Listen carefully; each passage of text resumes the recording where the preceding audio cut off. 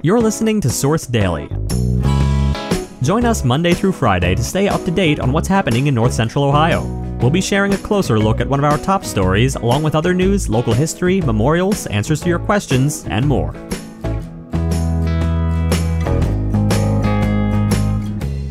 Today, the Ashland County Jail has asked law enforcement partners throughout the county to reevaluate whether offenders should be jailed or not.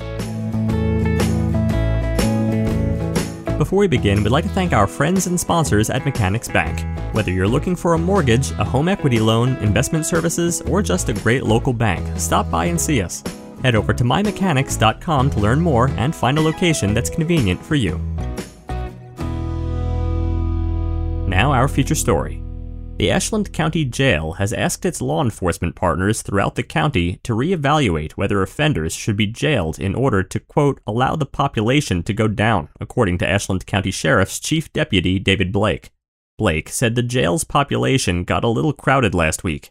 To curb that, he said the jail requested that police officers, deputies, the prosecutor's office, and the courts reevaluate whether a summons could be issued instead so those offenders could be picked up for jail at a later date.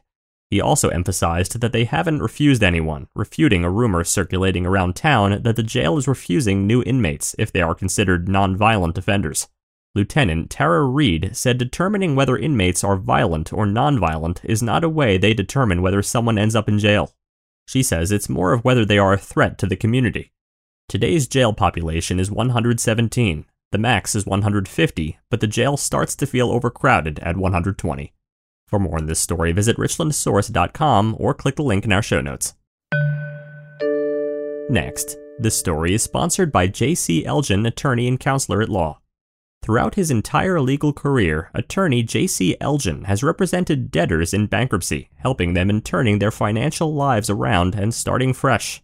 Directly out of law school, he began his private practice in Shelby, then represented the county as a creditor, an entity trying to collect a debtor's money at the prosecutor's office before returning to his private practice. We sat down with JC to learn more about his background and his practice. I've represented debtors my entire legal career, which is 5 years. When I was at the prosecutor's office for 2 years, I represented creditors, which is the other side, the people to who you owe money. Because the county, often people owed the county money, so we were creditors in bankruptcy. So I've been on both sides. I've represented the people you owe money to and the people who owe the money. Now, and for the last 2 years, I've been exclusively representing debtors, people that owe the money. How'd you start your own practice, your own private practice? Directly out of law school. I started my practice in Shelby in 2017.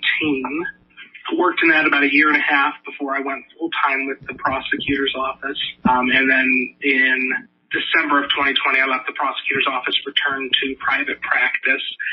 Certainly, in private practice, I get to work with a lot more people. I get to help debtors and people that are kind of on the losing end of these kinds of situations. I enjoy that a lot better than representing the county tax collector trying to take money from people who don't have it. Right.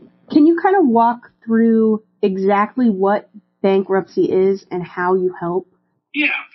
So whenever someone is not able to pay their bills, whether it's a person or a company, there are options under federal law that allow them to either be excused from paying or to renegotiate the deals they've already negotiated so that they can survive on the other end.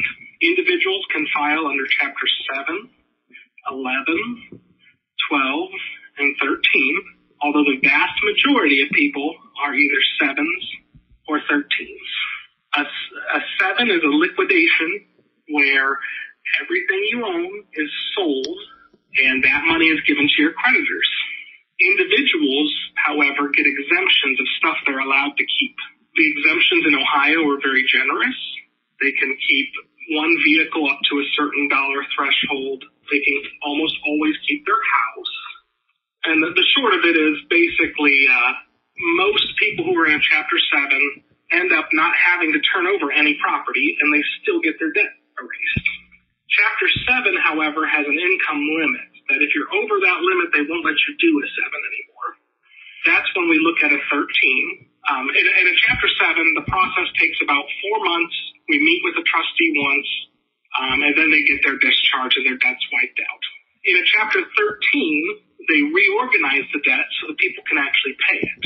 The 13 can take 3 to 5 years, depending on the person's income, but nearly anyone can get a 13, whereas a 7 is reserved for people with certain income levels. Okay. To learn more about JC and his practice, visit jcelgin.com.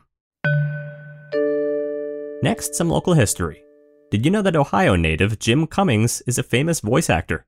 Since beginning his career in the 1980s, he has appeared in almost 400 roles. Cummings has frequently worked with Disney and Warner Brothers. He has been the official voice of Winnie the Pooh since 1988, Tigger since 1989, the Tasmanian Devil since 1991, and Pete since 1992. Other notable roles include Fat Cat and Monterey Jack on Chip 'n Dale, Rescue Rangers, Darkwing Duck, Dr. Robotnik on the Sonic the Hedgehog animated series, Kaa on Jungle Cubs, and Cat on CatDog. Before we continue, we'd like to thank our friends and sponsors at Area Agency on Aging. Are you struggling to pay your home energy bills? You're in luck. The Home Energy Assistance Program at Area Agency on Aging can help. Stop in for an application at 2131 Park Avenue West in Ontario, or visit aaa5ohio.org. Finally, we'd like to take a moment to remember the life of James Clifford Silcox of Mansfield. James was born in Norwalk in 1960 and had been an area resident for the majority of his life. James graduated from Broadview Heights High School in Cleveland and obtained his associate degree in criminal justice from North Central State College. He worked as an auxiliary police officer in Plymouth for 10 years, a Richland County Corrections officer for 11 years, and most recently worked at his son's business, Silcox Contracting. He was a devoted, born-again Christian and was highly involved at the Fusion Church in Lexington.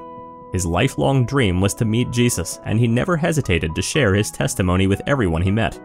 In his free time, James loved playing trains with his grandson, spending time with his family, hunting and fishing.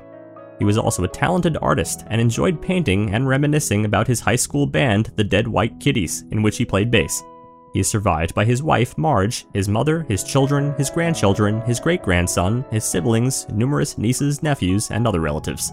Thank you for taking a moment to celebrate and remember James's life.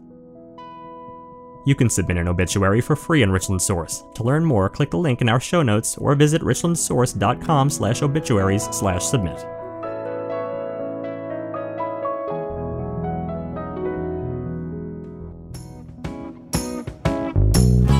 Thanks for listening. Join us again tomorrow. Also, make sure to head over to richlandsource.com and click the Be a Member button to help support independent local journalism that informs and inspires. Every contribution goes to helping us make Richland County a better place and to help keep our journalism free. Also, if you like this podcast and want to hear more, make sure to rate and review us on Apple Podcasts.